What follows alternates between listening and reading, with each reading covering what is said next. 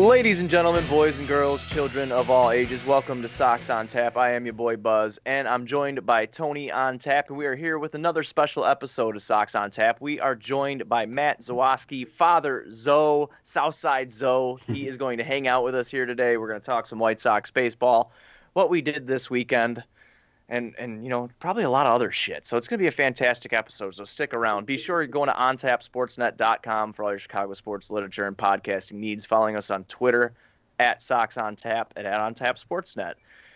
Tone, we'll start with you, and then we'll get into Zoe here. I mean, how's your weekend going, bud? Buzz, long time no see. I think you left the house with about 1 last night. Yeah. I just cracked a margarita in a bottle, and Nice. I got to just drink to get rid of the headache here. I've got this giant diesel from Comiskey from 2 weekends ago, and instead of drinking 4 or 5 beers as I normally do throughout the podcast, I'm just gonna crack this one right here and drink this. Thank you, Comiskey. I know it's after 1 o'clock, but I'm gonna call this a lunch beer because I haven't ate anything yet. I'm hanging in there. I got to bed about 4:30, 5 o'clock last night, Buzz, after everybody left. Shut everything down. That's not night. That's morning, buddy. It is morning. The sun was starting to peak up, and my neighbor said it's time to pack it in, so we shut it down then. But you guys had some fun with the fights. We ordered the fights last night. You broadcasted live with Pat Bodway from the garage. It was a good night. It was definitely a good night. But here we go. I'm just gonna start drinking again and get back on this train. So I'm ready to talk White Sox baseball. Let's turn it over to Zoe, though. Zoe, let everybody know where they can find you, and let us know how your weekend's been, man. Yeah, guys. Thanks for having me on. Appreciate it. As always, you can find me at Southside Zoe on Twitter. Host the podcast Pinwheels and Ivy Pod on Twitter as well. Those are the main spots as far as the weekend's concerned. Right now, it's pretty low-key for me. My wife's pregnant, and there's a virus, so we kind of just stay inside the house a lot. I think I've drank more Busch Light than I've ever have in my life, which is something I never thought I'd say, but when it's, $12 to $14 a 30 rack, you can't really go wrong, and that's why when Buzz invited me on the show, I made sure to have some Busch Lights here ready because we can't go on the On Tap shows without cracking them, as you guys like to say. So, love it. My man. Oh, it's so cold. And congratulations on the wife, man, being pregnant. I know you're having a little boy, which is fantastic. When is she due? First week in November. So perfect. Yep, we just got over the halfway hump here, so everything's going good. And I guess one of the good things about not being able to go anywhere, it's giving me a lot of time to, get to work on his room and get some other stuff going. So my lawn is impeccable. So got that going. But yeah, that's pretty much it. Just a lot of getting stuff done, man. Working on just getting better every day, working out twice a day, just trying to keep mental clarity, and then at night enjoying the lattes as much as I can. That's fantastic stuff, man. We might have to set up an arranged marriage here because my wife is due August 21st. So, we have Zoe Squire's baby, a Zoe Buzz baby. And they can get together and, at least we know each other. I feel like this could be dangerous. Yes. I think it'd be awesome. The father-in-laws like each other. They like to drink beer. They like the white. We like all the same sports teams. It's going to be fantastic. It's a match made in heaven. So, so without further ado, man, let's get into this episode here. So we got some questions, man. We just wanted to ask you. We'll start with the first one here. The MLB draft is coming up on June 10th and the 11th. It's only 5 rounds, and I know you guys do a lot of deep diving on Pinwheels and Ivy. What should the Sox approach be, and are there any prospects that you're looking for the Sox to grab? Anybody that stands out in your mind who they should draft in that first round? Yeah, I mean, this is a draft for a lot of different reasons, like we've never seen before. I mean, obviously the thing that sticks out is it only being 5 rounds, but a big thing to take into consideration is, a lot of these, especially high school kids, they didn't get a senior season.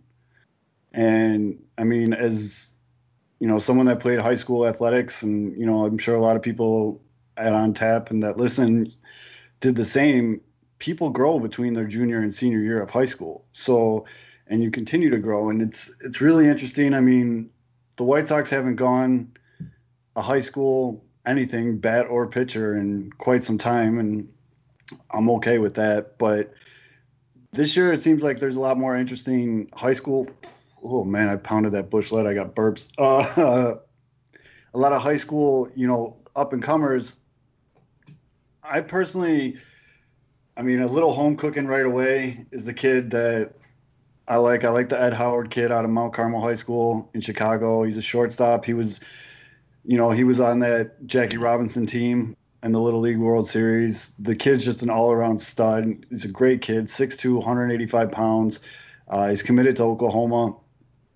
Really smooth game. Talks a lot about how big of an influence Tim Anderson has been to him, which I think is really cool. I think he's a better defender than TA. The bat's going to have to come to work, but from what I've been told as well is he's looking to sign right away. Like as soon as he gets, Oklahoma's cool and everything, but the kid's got the goods. But I don't know if they go that way. A lot of people like the left-handed pitcher, Reed Detmers out of Louisville. He's got some good stuff. I don't see him falling to 11. To be honest with you, I personally don't think he gets past Colorado. Some of the other names, the one that I really like is the catcher, Patrick Bailey, switch-hitting catcher from North Carolina State. Pop from both sides. My guy, Mr. Aloha, Mr. Han, he messaged me on the side after our latest episode. He's like, Patrick Bailey's good, but if you watched his feet and his throwing motion, and to be honest with you, no, I haven't. And so, of course, when Mr. Hand speaks, I listen. The man is a fountain of knowledge. Yes. So I went and I went to school.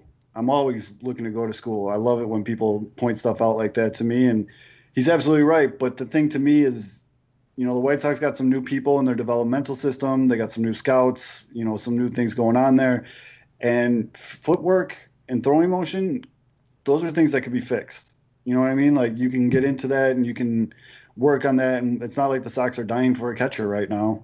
Lord knows we got 1,000 of them. So I was going to say though, Zoe, do you believe in the development of Zach Collins? I think if you do take this flyer on Bailey, what does that say about Zach Collins? And obviously we had Sebi Zavala and Yerman Mercedes also there. Then you've got James McCann and Grandal. There's no need for another catcher on this roster right now. But if you see them take a flyer on a guy like Bailey, do you think that sends a message to Zach Collins? Yeah, I think that's fair to say. I've made it so Mercedes in my mind is a DH. Collins in my mind is going to be traded in a package, and I'm sorry for Collins fans out there. Sebi has gotten chances, and I'm actually a fan of his. I just don't know, when he's going to get there. I don't see James McCann sticking around on the White Sox for that long either. So, I know it's hard to see the woods past the trees here, but I think we're going to see some of these catchers dissipate. And if this Patrick Bailey kid is as good as I think he's going to be, there's definitely room for improvement. He got a 50 grade on the, the 58 or the 80-80 scale, but I think he's good. I don't necessarily desperately want them to take a catcher. And I guess that actually brings me to the end of the point here is I can see them going high school in the first round. because there is the high school. The Tyler Soderstrom kid, he's a great player out of California. He plays catcher, third base, and outfield, but so does every good athlete in high school. So, we'll see where he ends up. I mean, MLB's got him at a catcher. Who's the other kid? Oh, this kid, Austin Hendrick, outfielder out of Pennsylvania. Wild swing. Have you guys ever seen this kid swing?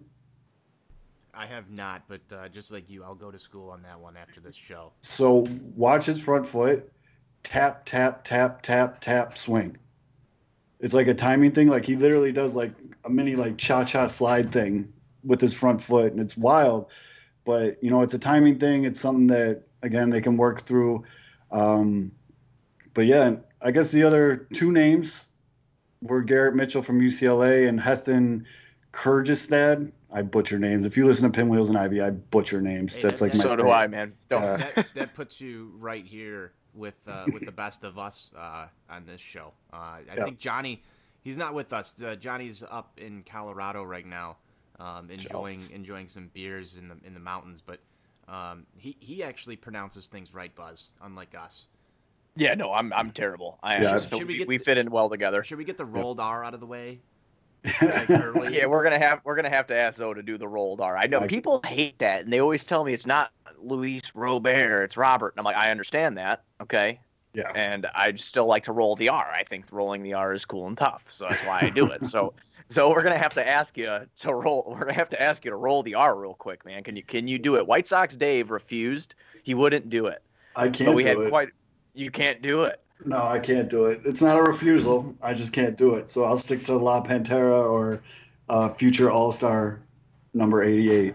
But, yeah, so the other thing that I saw that I thought was real interesting, I guess, to put a bow on this, is there's a good chance that maybe the White Sox take the best bat available when they come up to pick and then slap that together with a package with, like, a guy like Zach Collins and make a trade for a current MLBer to make them better now.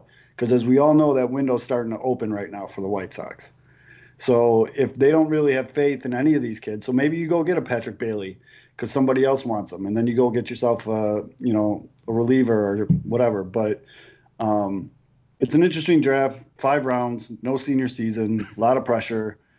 Yeah, so that's, I guess, sorry for getting a little long-winded, but yeah, I've immersed myself in this MLB draft in the last week and a half just to kind of put my brain somewhere else. Right. That's not wrong with that. It wasn't long-winded at all. You named a lot of prospects that we should be looking at and that fans that are interested in the draft should be looking at. So that's, was a perfect answer. If a 2020 season is, played, which I know we've heard a lot of rumors, you see some guys tweeting out that we're not going to see baseball. You see other guys saying that, a deal is going to get done and we will see baseball. If a 2020 season is played, what are the biggest keys for the Sox if they want to make the postseason? Well, depending on the length of the season, after all this bullshit that's going around, it's just there's no buffer time. You know how in a normal season in March and April, you're like, okay, they're figuring it out. They're going to come back around, have a nice sprint in June, July, whatever. You don't have time for that. This is going to be like baseball we've never seen before. It's going to be like playing MLB The Show, and you just simulate a bunch of months, and you just have to play good every time you get a chance. So to have a successful shortened season like this, especially with all the new parts, they're just going to have to really just mesh right out of the gate. And I'm encouraged because you saw what went down in spring training, and you're seeing a lot of this off-season stuff and all the complimentary stuff, especially guys like TA and Giolito who have taken over leadership roles and stuff like that. And they've added a lot of veterans, Grandal and Encarnacion and Edwin. So I don't know. That's my big thing is there's no buffer. You got to hit the ground running. So, which White Sox player are you most excited to see in action if we get this season this year, and why? Well, the most, you got to be excited about, like I said, number 88 future All-Star center fielder, La Pantera. He's just the complete package. And I think he's talking about Luis Robert right now. Yes, Luis that Robert. is that is the guy. That is the guy I'm mentioning here. I mean, when was the last time that you saw all of White Sox Twitter like collectively live streaming double and triple A ball games? Like everybody just wanted to watch this kid play. He's a freak of nature, and I just can't wait to see it on a professional level. And it's great to see, via his Instagram stories that he's still working really hard every day. There's a lot less Instagram stories of him eating Domino's pizza, which is encouraging. I mean, dude, I can do that, but you don't do that, Luis. And then I think I'd be taken to the woodshed by a couple people on Twitter if I didn't say I'm excited to see Nick Madrigal, man. You and I got into this one this week. Just a little friendly banter on the timelines there with the Nick Madrigal stuff. Yeah, it started because Uncle Beef said that his bold prediction was that they don't play Madrigal this season, and I was just busting chops. I mean, it's funny to me though how one player like Madrigal has it gets people so fired up on both sides of the coin. It's wild. Yeah, it's polarizing to see the opinions on him.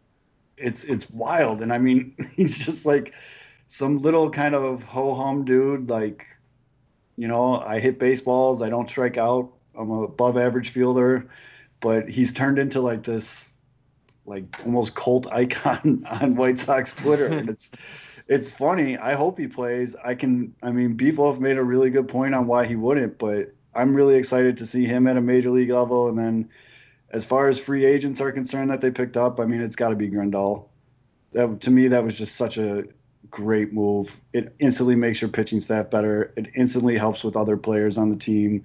He's from Miami, but he has that Latin influence, and the team is very, heavy Latino players. And I don't know. I just think Grandal is going to be really going back to that. They need to mesh right out of the gate. He's going to be a huge part of that, and that's probably my favorite free agent pickup. With Grandal, I'm sorry, Tim. Go ahead. I was just gonna ask him what he expects out of the pitching staff. He didn't really touch on pitchers there, so curious to see on the other side of the ball who you're most excited to see, and what do you expect out of these guys from this year? I've stood pretty strong on the stance that I think. So we saw rock bottom Giolito, and then we saw all-star Giolito. I think he comes more to the mean now. We see more of what he should be from here on out, which I think is going to be closer to all-star Giolito. Oh, God, I hope it's going to be closer to all-star Giolito. And again, adding a guy like Grandal is only going to help. I know McCann played a huge role in getting Lucas right between the ears, but what if McCann stays on and he just does the whole kind of what the Cubs did with Ross? With Ross, just make him. So I've always been a Dallas Keuchel fan. I think if you're going to keep getting these ground ball pitchers, I think TA has the right mindset. You're seeing him doing a lot of infield drills because if you're going to have a ground ball pitcher, you better have an infield that can field ground balls. So that makes me a little bit nervous, but I also feel somewhat confident. And I'm going to just put this out there for anyone listening that has never listened to me talk or seen me tweet. I am an optimist when it comes to the White Sox. If you're looking for someone just to come over here and poop on everything, I'm not the right guy for that. I do try to see things realistically. It's just I'm not as down on this team as others might be. But that's another reason why I'm very excited about having a guy like Nick Madrigal, who just won a Gold Glove in the minors last year. You get all these ground ball pitchers up there. You have a minor league Gold Glove second baseman coming up who's proven that he can do it. That's going to be a huge help. Where are we at? Keuchel, and then shit. You've got Kopech and Rodon coming back as well. Expectations for those guys, because as of right now is right around when we would start to be seeing that Carlos Rodon news start to come right. Up. This guy would be nearing the return point. And then you got Raylo. You've heard Cease. You've got so many different options. Mm-hmm. I don't think any of them are guarantees. I think what you're probably going to get out of Dallas Keuchel, out of everybody the most, because you brought up a good point with Lucas Giolito. Where does he fall in between that rock bottom and that all-star level pitcher. Dylan Cease can't make it out of 2 innings unscathed, but he's got nasty stuff. If Reynaldo Lopez, his head is right, and you unleash him, he's got some of the nastiest stuff in the rotation alone. We no idea what we're going to get out of Michael Kopech. We haven't even seen him throw live action outside of, 1 inning or 2 innings of baseball early on in spring. So you have no idea what you're going to get out of that. And then there's Gio Gonzalez. Will this guy ever throw a pitch in the White Sox uniform? That's the question. Let's wash this year, and then was that the straw that broke the camel's back? Like if we do tinfoil hat theory, the reason we're not playing baseball right now is because the White Sox attempted to utilize Gio Gonzalez in the starting rotation right now. I'd go round table on that one, but it's just there's so many options here, but I don't know exactly what you're gonna get out of some of these guys. So what are you expecting out of some of those names? Right. So I stick to my guns. I've been a Dylan Cease fan for a while, and my theory with Cease is he always has that one bad inning. There's always that one inning, and then he comes back and shuts it down. But the thing is, in that one inning, he gives up 6-7 runs. So, but kind of like I was talking about earlier, that's fixable. That's not something that, so I think Cease can have a big year. Raylo, I just think Raylo is going to be solid. I'm not expecting more than a 5 spot for him, a 5th starter, but Raylo, we've seen flashes of him being good. I think you know what you're getting with Gio. So I guess here's my hot take, if you will. But I said this on Herb Lawrence's show way back before COVID even started and all this other stuff. But I would not be upset if Michael Kopech is the White Sox closer. Wow! Do we have the meatball take of the day already this early in the show? 20 minutes in, and we're giving away the end content here. Yeah, I got to stick to my. I hope he's a great starter. If he does the career path of like a John Smoltz, let's go. You know what I mean? Like I'm all for that, but I think the way he throws, the injury history, and what we've seen him do in 1 and 2 inning sprints, I see him being a lights out closer. I want it to be on the south side, and I think that's going to make his career that much longer. Now, the same thing kind of goes with Carlos Rodon. I wouldn't mind him being like an Andrew Miller. So the hard part is these guys see Garrett Cole, and Garrett Cole getting racks on racks. He's got more paper. He could probably fill my entire house with just $100 bills. But you don't see the closers getting that big of money. And so what is going to need to happen is someone's going to need to convince them that if you want a longer career where you're going to eventually make more money over time and you could be a vital piece to a winning team, you may have to think about not being a starter. And that's more Carlos Rodon because, dude, he had blood in his muscles. Like, that's pretty messed up when you think about that injury. So I know he's, a fighter. I know he's going to come back, and, it's always great to have a lefty. But, again, I see him as more of like an Andrew Miller. But, yeah, I guess my thing with Michael Kopech, I can't shake this where I think he'd be a great closer. I really do. But if he has to be a starter for a couple of years, so be it. I know they're not packed with pitching. How did you feel about Chris Sale when they tried to move him to the bullpen? I'm just curious because you're bringing up another power pitcher. I know, and there was a lot of heat around that when that was taking place. Right. And were you a Sale for closer guy? Well, Sale started out in the bullpen, and I guess I don't want to sit here and say I bat 1,000. I was like, yeah, he's great out of the bullpen and everything. And, we all know Chris Sale's not shy to say what he thinks or cut up shit or whatever. But he made it very clear that he's a starter. He wants to be a starter. And then now he's a potential Hall of Fame starter. So it is what it is. I would, again, and I can't say this clear enough, if Michael Kopech turns out to be a Chris Sale, I will be the happiest man in the world. I just personally think that career longevity, helping the team. Just if they can have him as a complete shutdown, lights out, Aroldis Chapman type closer, I would not be upset. Definitely dig the take. I mean, I was surprised to hear you say it. I just going back in the past when we were talking about Kopech coming up and how excited we were for the initial Kopech day. I still have aspirations that he's gonna he could hopefully stay healthy and be a starter. And the kid's drive is unbelievable. I mean, Yes. he's very mature for his age. He's got great stuff, and we've seen it. We've seen it. But I guess I never really allowed myself to think what it would be like if he would just be, he'd be a closer. I've heard, things in the past. I think, Zoe, you and I even had this discussion, if I'm not mistaken, on Twitter about us talking about moving Raylo to maybe a role like that, because it just seems like he gets to that first part of the order usually, or he did. I know his numbers last year weren't great, but the year prior, what would it be, 2018, correct? Yeah, 2018. Yep. He was great. Order. Yeah. First time to the that's order. huge. Yep. Yeah, he was huge. So, it was like a bullpen role for him, maybe a closing role for him. I kind of always thought that maybe in his cards. But, yeah, I mean, I just want Kopech to succeed as a Sox fan. I kind of tend to side where I'm overly optimistic. I'm like that a lot. The only team I think in Chicago I'm not like that with is the Bears, is because they've just killed me.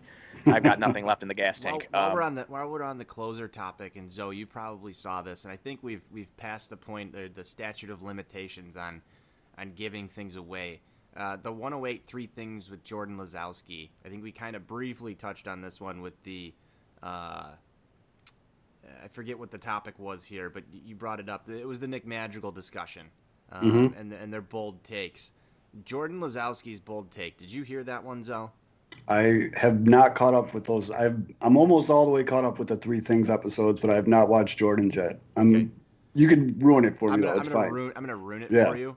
Just because we're talking about closers. Spoiler alert. Spoiler alert. Spoiler alert. If you haven't watched the 108 Three Things with Jordan Lazowski, you could feel free to flip the show off and go over to, fromthe108.com. I believe they've got those episodes up there. You could find them on Twitter at FromThe108.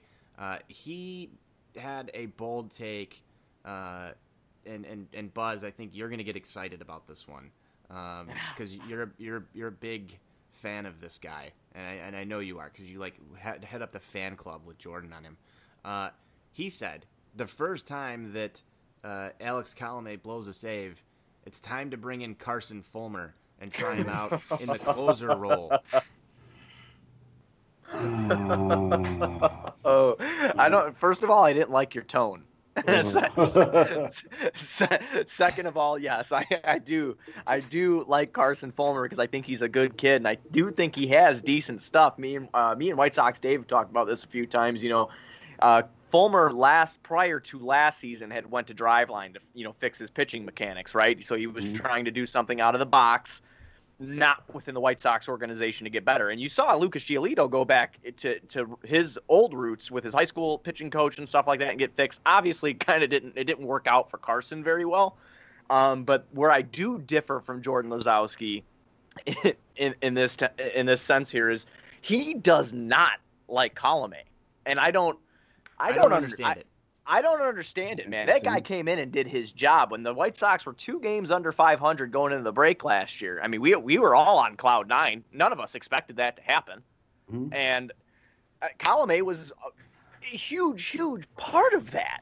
And it was just like, well, he's gonna fail because the stat cult. He's gonna fail because trademarked. Yeah. Oh, I'm sorry. Oh my God, we can get sued. I gotta be careful.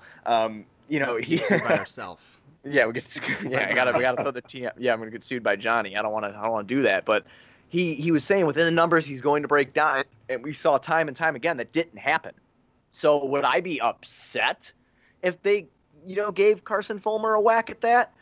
I might want to see it, but I don't know. You're paying somebody $10 million for you to close ball games, and he closes ball games. Like, right? What other role do you want him in? If they did not believe in Alex Colomé as the closer, they don't pick that up. That's my statement right there. I agree. Did you guys see, and I forgot who did it, someone in White Sox Twitter threw up a highlight package of Fulmer at Vanderbilt, right? Vanderbilt. He went to Vanderbilt? Yeah, Vanderbilt. Yep. And his shit was like... It's filthy. it's just complete filth. And I didn't know he went to Driveline. That's awesome.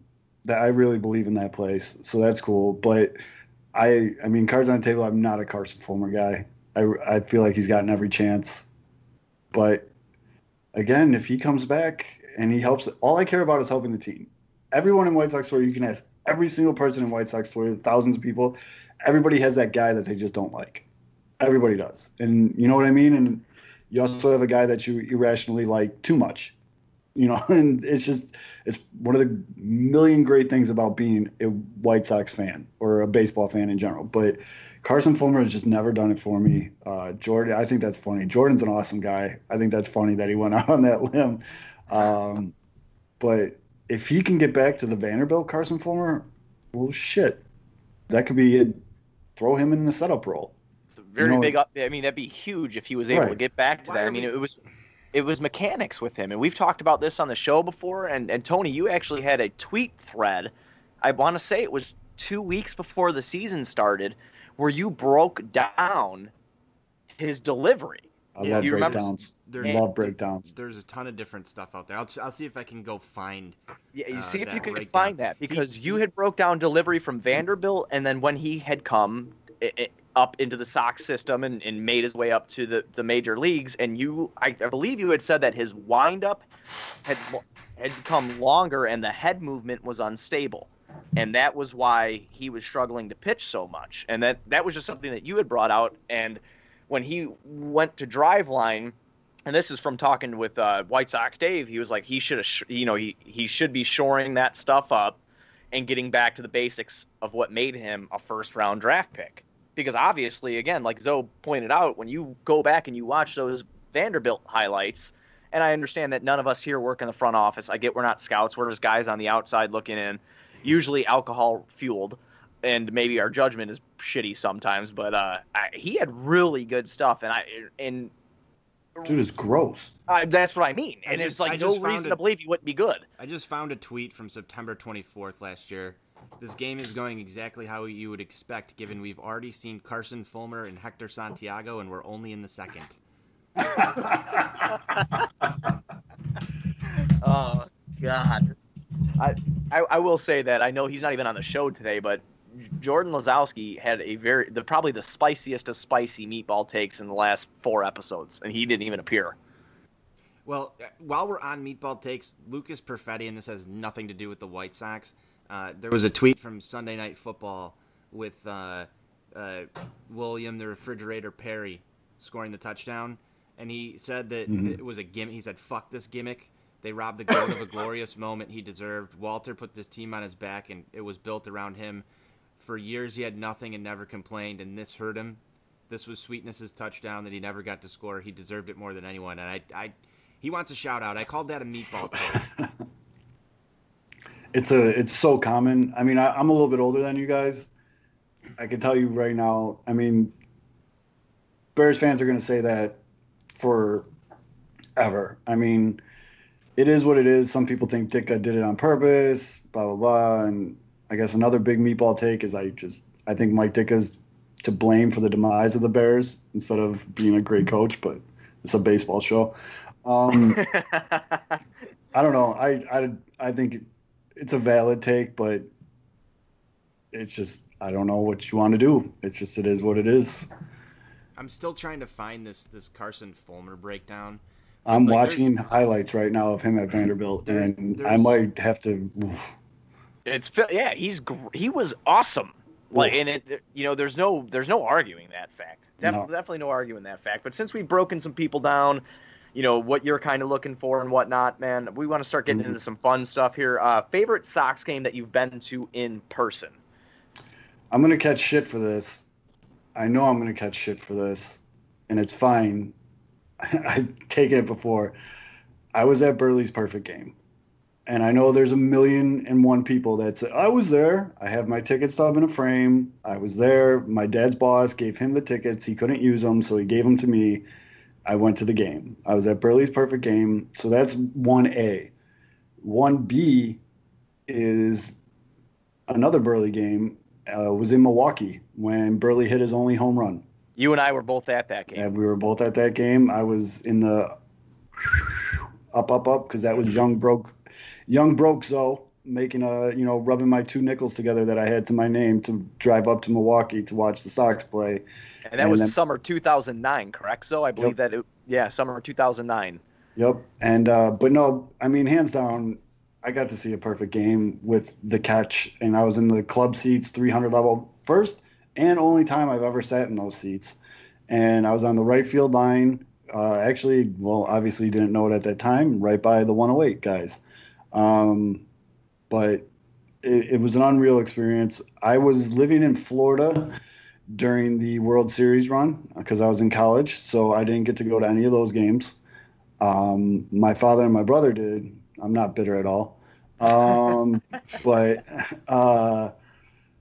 yeah, so I mean, when you ask a question like that, you got to think of something historic that happened, and it has to be Burley's perfect game. Fantastic. There's no arguing that you get to take in a perfect game and that not be one of your favorites. And right. I don't think many people actually get to go watch those in person. No one can give you shit either because you got that shit documented. You got receipts. Right. You know what I'm saying? Still, you got to this the day, receipt. If anybody tweets out like, "Oh, I was there on the anniversary," people are like, "I was there." Then you get 50 people that are like, "Oh yeah, so was a million other people," and I get that. I totally understand it, and as you can tell, I get a little defensive about it. But fucker, I was there, and I remember it. And I went to get a beer, and I came back, or I went to pee because it was late in the game, and I came back, and right before I sat down, Dwayne Wise made the catch. You know where Buzz? If Buzz was at that game, he would have been in the bathroom for sure. Staring at a wall. And I would have to go find his ass. This is fucking ridiculous. We're like, this is going to happen. There's going to be some historical moment that happens for this team. And Buzz will be so messed up. And I'll be out there with him, like on the concourse as like, I don't know, they hit like the game-winning home run in a playoff game or some shit. And like Buzz is like, just lost, phone in a cup of cheese. That type of thing. It happened one time. Like, how many games did we go to? It happened one time. The fucking Jello shots came back and got me. I don't remember. What's really funny is last night when everybody was here, you're like, somebody was like, "Oh, was that the game that Buzz was in the bathroom?" And then like somebody goes, "No, that happened multiple times." Now I'm like thinking back, and I'm like, there were multiple times last year where you got lost at the Sox game, and people. Buzz, you got to get one of those things where you like just strap it on and you got the pouch like on your back. Yes, we already decided we're getting him one of those little monkey like backpack leashes so that we can all keep an eye on him. We'll take turns. They're gonna tie me to a fucking chair, tie man. him to the chair. I don't know what happened. I don't remember what happened. I remember I went to go take a piss, and then I like zoned out, and like I was by the door where you like walk out of the bathroom to go back, because we were all sitting in the 108, and I guess I was just staring at the wall, and Tony's like, "Dude, what are you doing?" And I kind of like turned around, I'm like, "What?" And he was just like, "The Sox are about to win the game. Like, let's go." And I'm like, "Oh." I'm like, "All right." And he's like, "You've been gone for like 20 minutes," and I was just staring at the wall. I can run really fast when I'm so drinking, but I can't. I like to say I sprint marathons, but I usually die out at like the first mile because it's just a fantastic sentence. It's basically the modern day equivalent of like the tortoise and the hare. They're gonna write a book like the Buzz and everybody else, and Buzz starts the race off like he's got all the confidence in the world because he's going to win this thing. He goes harder than anybody else, but then at the end of the night, there's Buzz staring at the wall. That's funny, dude. At least I didn't blow chunks, and I was just staring at a wall, and I was just, man, I'm a grown-ass man. I mean, they're going to start putting, like, have you seen this child? Is going to start happening, I think, if I keep doing these damn Jello shots. We're going to get a shirt that says, "Have you seen this child?" And it's just going to be your face on it. Oh, that's fucked up. They got that thing, though, that, like, you put on your, like, remote control or your car keys where you can locate it on your, on your phone. Oh, yeah. Just strap it on, like, the bill of Buzz's hat. So then, like, you're like, where the fuck's Buzz? You just look on your phone, you're like, oh, he's in section 152. Someone go get him. See, the same thing happened. I know we're getting into story time, but who gives a shit? It's a fun time. There's not a lot going on right now, but the same thing happened though when we were at the Akeem Hicks signing. Yep. And Pro Jersey Sports were like, "Oh, we don't want you guys to bring alcohol in," and we brought in, those water bottles filled with vodka.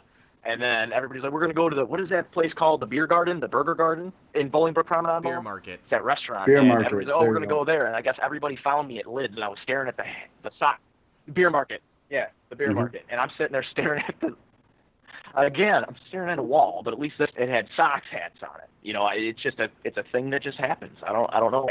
This thing would be, and they can't hang for the first hour, and then I'm pretty much cashed on out about an hour later because 9 beers, 6 Jello shots, a couple other shots, and it's game over. Everything goes dark, and I usually wake up in the shower and I know where I'm at again. Buzz is sounding a little bit robotic because the internet in Manhattan right now is down, and he's on a hot spot. So we're gonna fight through this and see if it improves for Buzz over there. While he figures that one out, I am going to get you the next question here, Zoe. So, all right. What's the best place for you to watch a ball game? Is it at the park, at a specific section, or somewhere else? Do you have a favorite bar that you frequent for the games? Is it right at home? Where do you enjoy taking the ball game in? I don't think there's ever going to be a substitute for being at a ball game. You know what I mean? Like the smells, the sounds, especially these days, being able to see people from White Sox Twitter. Obviously, the 108 guys are great, and just walking around and being like, "Oh, hey, what's up, Tony?" You know what I mean? Like just running into people, doing the tailgate parking lot thing. There's never going to be a substitute for that. But I moved out into a pretty remote section of the burbs probably about 5 years ago, and there's not really too many bars that I go out to around here. I'm getting a little older, but I set up my garage. So I love opening my garage door on a 75, 80 degree night, opening that garage door, putting the White Sox game on. I got a comfortable ass chair out there. I got a gigantic beer fridge, and I just put the game on, and it's kind of like the bat signal now for my block. So once people see that, people come in, kind of like what you were talking about earlier with all your neighbors and how you guys all open up your garages. Yep. And so I just open the garage, I play and people come over, sit down, have a beer or two, watch a couple innings, they leave, someone else comes. I love doing that. We've got the same thing going on, and I love that. I love it. There's no substitute. I mean, again, one with a bullet is being at the game. Nothing will ever top like a 80-degree day on the south side, not a cloud in the sky, cold beers, good game, whatever. But that's getting kind of expensive. So I was talking with NWI Steve yesterday. He dropped by the garage, and he and I had a few beers. We were just talking, baseball and the no fan thing if we do get a season this year. And we were going back and forth with this, but there's not going to be fans this year. The White Sox have a perfect setup, and in my opinion, hear me out on this idea. Sell tickets to be in the parking lot for the game. Set up video screens. You can pay your beer vendors to walk around. You can cook food. You can open up concessions. We've already got outdoor restaurants open in the city. Mm-hmm. $25 a car, or even $10 a person in the car. I guarantee you people will pay it. Set up the lots. Put up video screens. Light off fireworks when they hit home runs. Get drone aerial coverage of the fans who are out there. Broadcast it on TV. And just give people that tailgate experience and make some money. If you're the White Sox, why don't you do this? This would be great, I think. I don't know about you, Zoe, but I'm packing the car up at least once a week if the Sox are home with all the on-tap guys just to tailgate in Lot B, watch it on a big projector screen, or set up little TVs around there. Let everybody bring their own TVs in there. Doesn't matter. We'll watch it on a laptop. But just to be out there tailgating with other fans, you could still do it socially distanced in your own little tailgate spots. Put down some lines and give everybody some space. You want to pay premium, you can get up close.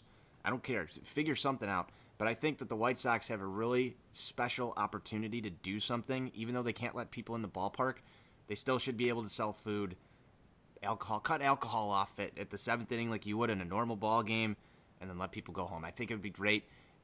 People would be able to take their families out there, play catch with their kid in the parking lot with a football, whatever. You just see the same normal stuff you see right before a baseball game. They can still do that, I would assume. I don't know the legalities of a lot of that stuff, but I would 100%. I think that's fantastic. I mean, maybe, you let one car in and you keep it one car every 5 spots. Mm-hmm. So it's all spaced out. You can buy those blow up projector screens for like a couple $100 now on Amazon. You just pop some of those up, tie them down to the light poles and whatever. I'm sure the White Sox got some extra, they could afford a couple projectors. I love the beer guys walking around. I think that's fantastic. And the food, because you give those people who are currently not making that money that they normally would a chance to make some of that cash. And I've said this 1,000 times, and I'll say it 2,000 more, but the White Sox sense of community, especially over the last couple of years, is insane. It's like one of my favorite parts about being a White Sox fan is at any given time you can go on Twitter and talk baseball or life or anything with someone from this White Sox community. And a lot of these people, unfortunately, I haven't even gotten to meet in real life, but I feel like I can bump into them. Like the day I meet King Mac in real life, it's going to be like seeing one of my old buddies. You know what I mean? Like and you have a relationship where you talk to these people every day. And you do. And so that's why I think something like Tony's idea would work out fantastically, because White Sox Twitter alone will fill Lot B. You know what I mean? Like you just fill it, and it would be worth their while. They'll make money. I'm sure Cork and Kerry would love it too, because you could just walk across, go to Cork and Kerry, come back. A lot of the local bars that are going to be hurting from no fans are going to appreciate it. I don't know. I'm farthest thing in the world from a lawyer. I don't know what the legalities of it are. I don't know. I think that'd be awesome if they can do it.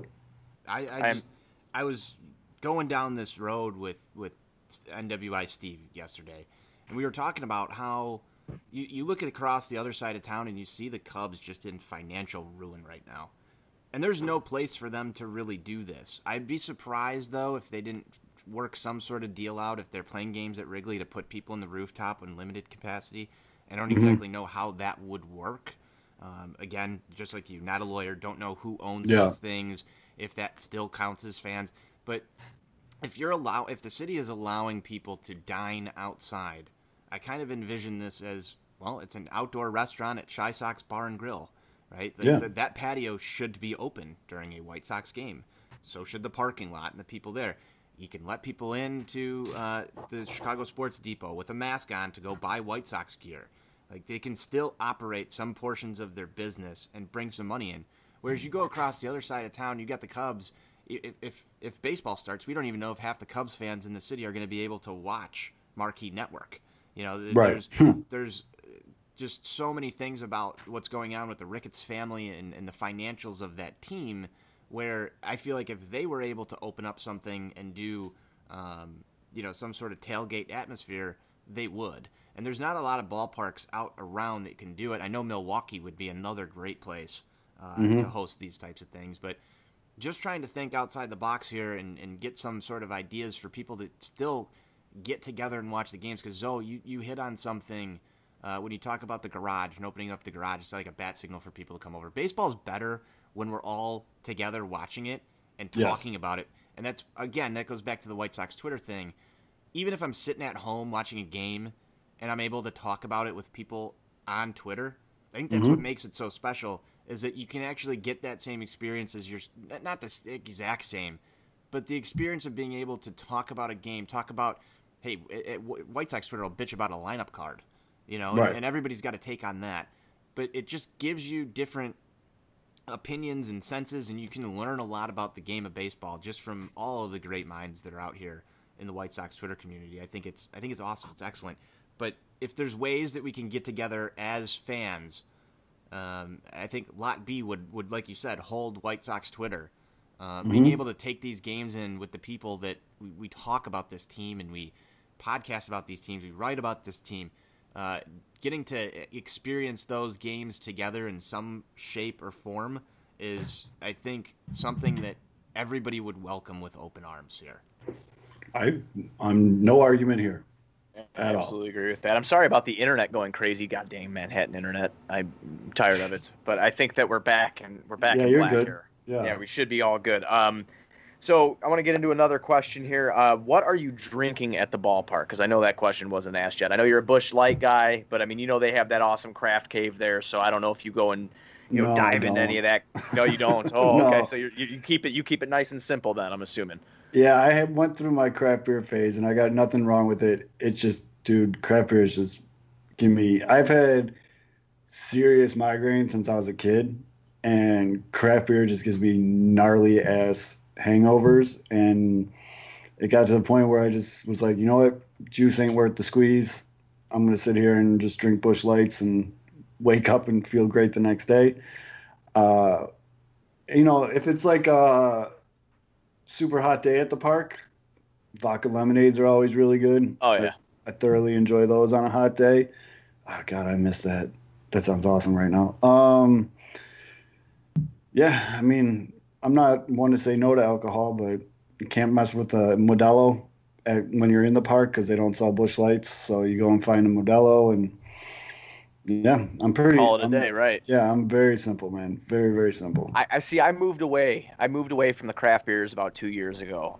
When we were consistently doing the Outcasts, Juice and I would, we would have let's crack one open. It would always be a different beer from a different brewery. Mm-hmm. As I've gotten older, man, I just stick to my Miller Lite, and if I do buy a more expensive beer, it's usually a sour. I like sours, so I'll mess with those. But I can't do our buddy Jim, who writes for On Tap. He covers all the different beers and stuff like that. That guy, he puts away double IPAs. I mean, just anything, and I can't do it anymore, man. I don't know why. It just doesn't tickle my fancy. So we were in a conversation. I believe Jim was a part of it on White Sox Twitter about when guys are going to hit the craft cave. They got Gumball Head now, or they have this, or they have that.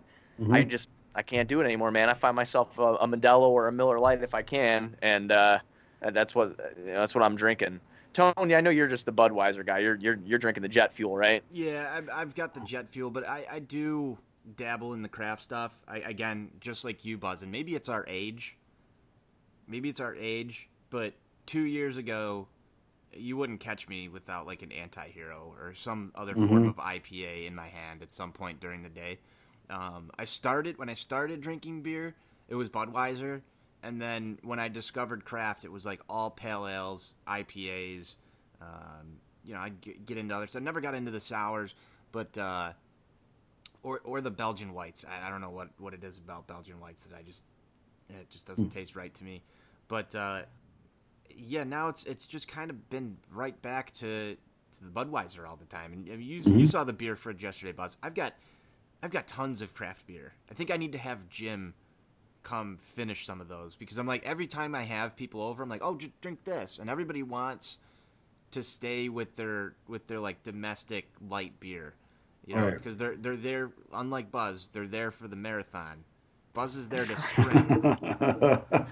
The shots are deep in this one. How many cups of Jungle Juice did you have yesterday? It was like 1 or 2 cups of Jungle Juice. My wife made Jungle Juice yesterday. We still have 2.5 gallons of Jungle Juice left. We went through almost 3. I had 2, man, because I didn't want what ended up happening to me happen, and it happened. And I'm, like I said, I woke up this morning and I'm just kind of like, no, my head hurts, man. I was like, I can't. If I would have stuck with the Miller Lite and a couple Jello shots, I know my limits. But I will say that, especially during this COVID or whatever, I've been drinking that Goose Island White Sox ale. I don't know. Does that count as a craft beer? I don't even know. I don't really know. It's kind of middle of the road, but I'm sure Jim would give a ruling on that. He's probably going to say no, it's not micro enough. Just knowing beer people. Yeah, right. He'll probably say that, but if it's got a White Sox logo on the can, I think we can determine that it's cool and tough, right, Buzz? Oh, absolutely. And you can drink 12 of them, though. Like, it's some of those craft beers, I could have 1 or 2, and I'm like, okay. But I've a couple of times during this quarantine session, I've sat down and drank 12 of those White Sox ales in one sitting, and it was fine. I felt great. Absolutely. I think that's the one thing too is I've kind of adapted away from the I'm gonna have 3 or 4 8-9% beers, like a double IPA, and just be done for the day. To I want to be able to enjoy 6 to 12 Budweisers through the course of the ball game or night or whatever it is. So Yep. Right. Ooh. So I guess we're gonna move into on one of our. We have a couple questions left, if you don't mind, Zoe. I got time. Go ahead. Awesome. So obviously we talked about the Lot B thing. We fully expect you to, when we get it back out there. I know you're going to make an appearance, so I don't really even need to ask that question because we kind of touched on it already. So favorite White Sox Twitter personality, man. We usually do shout-outs on this show, but I figured I'd just ask you, what your favorite White Sox Twitter personality is right now. yeah, give him a Who shot. are you jiving with? That's such a tough question. It 'cause is. It is. I mean, you got all you guys on the On Tap. You got all the, the 108 guys. You got my co-host from Pinwheels and Ivy, even though they're all Cubs fans. But, I guess to, Ken W.O., all those people, I guess it's to stray from, I guess, the more popular lanes. Like I mentioned earlier, King Mac's my dude. Me and him just kind of see eye to eye on a lot of things. Liam Menus. Okay, yeah, I've seen him. Yeah, Liam's my dude. I actually play 16-inch with him. Probably one of the funniest guys I've ever met. Menus is a really good dude. He doesn't have enough followers, so people go follow him. It's worth it, trust me. I mean, it's so hard. That's such a loaded question when it comes to it because I don't want to leave anybody out. But your guys' new guy, Summer George, that dude, he earned my follow during the 108 tourney, and since then I've talked to him a couple times and DMs and stuff. That dude's just a solid guy. He was one of the guys I really look forward to, having 2 tree beers with at a Sox game this year. So I just love. You'd be hard to find a bigger advocate for White Sox Twitter, but I guess for some people that listen to this show might not know offhand, it would be King Mac, Menus, and you should all know Summer or George by now. Yep. So. All right, Buzz. What else you got for him here? That was the last actual question. I mean, he gave an underrated follow in there. He gave a guy that he wanted people to follow. And Liam, he wanted more people to follow him. So I mean, that just kind of wrapped up the questions. And we already had a meatball take of the day out of Zoe, which is fantastic. So I guess we should just move into our Sox on Tap shout outs. Yeah, yeah. I'm sorry if you just heard Ren in the background. That she's talking through the kitty door right now. I thought that was your cat there for a second. I'm like, I've never heard the cat in the basement. So for people who don't know, Buzz has a cat that lives in his basement. I've only seen it once. I don't even know if I actually saw it or was just drunk enough to think I saw this cat. But I was really excited there because I was going to actually confirm that it's still alive. Yeah, no, the cat's definitely alive. It's just an asshole. I mean, that's why you don't see it. It just stays away. Ever since we had the baby, the cat hates the baby, so it just stays in its little designated area and does not come out. So that was Ren. I do apologize about that. But we do Sox on Tap shout outs, and I want to start, if that's all right with everybody. I'm going to start with the shout out this week. Yeah. I'd like to shout out Hot Take Tommy. And the reason I'd like to, and he's on Sons of Anarchy podcast. The reason I like to shout out Tommy is because last week I got a DM from Steve-O and Tommy, and they asked if I would be on Tuesday's edition of the Sons of Anarchy podcast. And I was like, oh yeah, dude, no problem. That's cool. We'll do it for sure. So Tommy then on the podcast, he says at the end of it, we landed a big fish. And I'm just kind of like, what? I'm like, he's got to be trolling right now. And then he writes it in the DM. He goes, oh, man, we're so excited to have you on. It's nice to land a big fish for the podcast. I'm like, bro, I'm a nobody. It's you, big fish. Yeah, I was just like, what?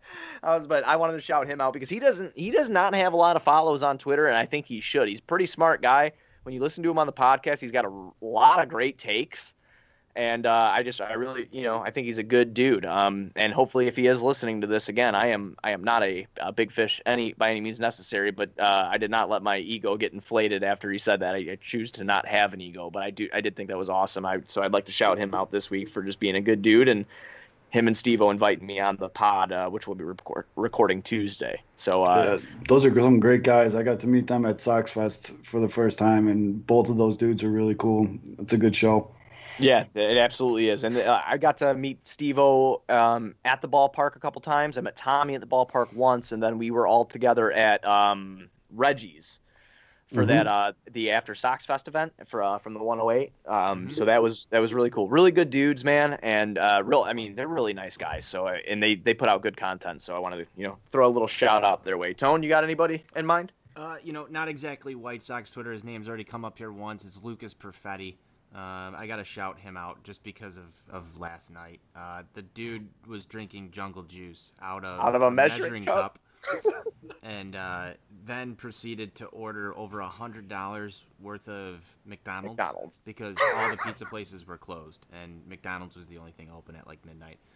And I think he killed probably like 5 or 6 Big Macs. But what takes the cake is the fact that he was so generous with this that Ron Luce, our Cubs guy, was passed out in my basement, and he brought down a Big Mac for Ron, and he left it on the floor for him when he woke up in the morning. Now, I'm not sure. I'm not a food sanitation expert. Or like I say, but I don't know if that was exactly kosher or if it would still be good by the time that Ron woke up. But I will tell you this. I'm in the basement 5 feet from where Ron slept. That Big Mac is gone. So, and I don't see any evidence around that, he just threw it away. So, bro, I don't know if Ron ate this. Nuggets, man. Yeah, he ordered over 100 chicken nuggets. It was fantastic. Quite a sight to see. If you're not following Lucas Perfetti, our Bears guy, you should be. He's awesome, and also Ron's a great guy. He's a closet White Sox fan that does a Cubs show, and we all know that here. But that's some shout-outs, and shout-out to Zoe, too. Zoe, we got to go back and forth on Gordon Beckham versus Nick Madrigal a little bit earlier this week, and regardless if you were on the show or not, the GIF that you have of Madrigal lifting the 2 women up that you dropped there, followed by the Gordon Beckham flow picture, I felt like was peak White Sox Twitter moments for this week. Yes, we went back fantastic and forth on that one. So shout out to you as well. I'll turn the mic over to you. Who do you got? Well, I guess I'd be remiss, and I know they're Cubs fans, and this is a White Sox show, but my co-host for the Pinwheels and Ivy podcast, Aldo Soto, Aldo's just funny as shit. Dude's hilarious, very witty sense of humor, very quick sense of humor. He is a Cubs guy, but he'll tweet about MLB a lot. So yeah, make sure you go follow Aldo. And then my other host is it's Kevin Fiddler. Now, Fiddler's a funny dude, man. Fiddler is very high energy. He's got a heart bigger than my house. He's a high school baseball coach in Las Vegas. Trust me, if you talk to him for more than 10 minutes, you'll find out he was Chris Bryant's high school coach. The man loves Chris Bryant, and I get it. I mean, it's got to be cool to watch a kid that you coached, and I guess Chris was like his student assistant, so like they were like tight, and then to have the career he's had. And I know Kevin's still tight with Chris's father and brother as well, but Kevin does a lot for those kids in Vegas. He's very passionate about the Vegas high school baseball scene, insanely knowledgeable about baseball. And if you're an old school baseball fan, Fiddler's your flavor because he loves old school baseball, bunting, all that shit. So that's where a lot of the comedy in our show comes because me and him are very opposite on a lot of things. But at the end of the day, he's a really good dude. So I think his handle's like @KFids. So shoot those guys a follow. They are Cubs fans, so you are going to see some Cubs tweets, but they do tweet MLB, and I don't know. They're just good dudes. Oh, absolutely. And Kevin does good work over there with the Sin City Sports Mockery as well. Yeah, he's running the whole Vegas thing himself. So Yes. So I mean, he's done really well with that. And Fiddler's a great guy, man. I've had many conversations with Fiddler and Aldo as well. Good people. Put out good content over at Pinwheels and Ivy for sure. Well, I mean, other than that, guys, I really don't have anything else. I did go to the local grocery store, Burkott's today, and I picked up filet mignon on sale. Never made one in my life, but it's going to be the first. Yeah, I know. I'm getting fancy as hell.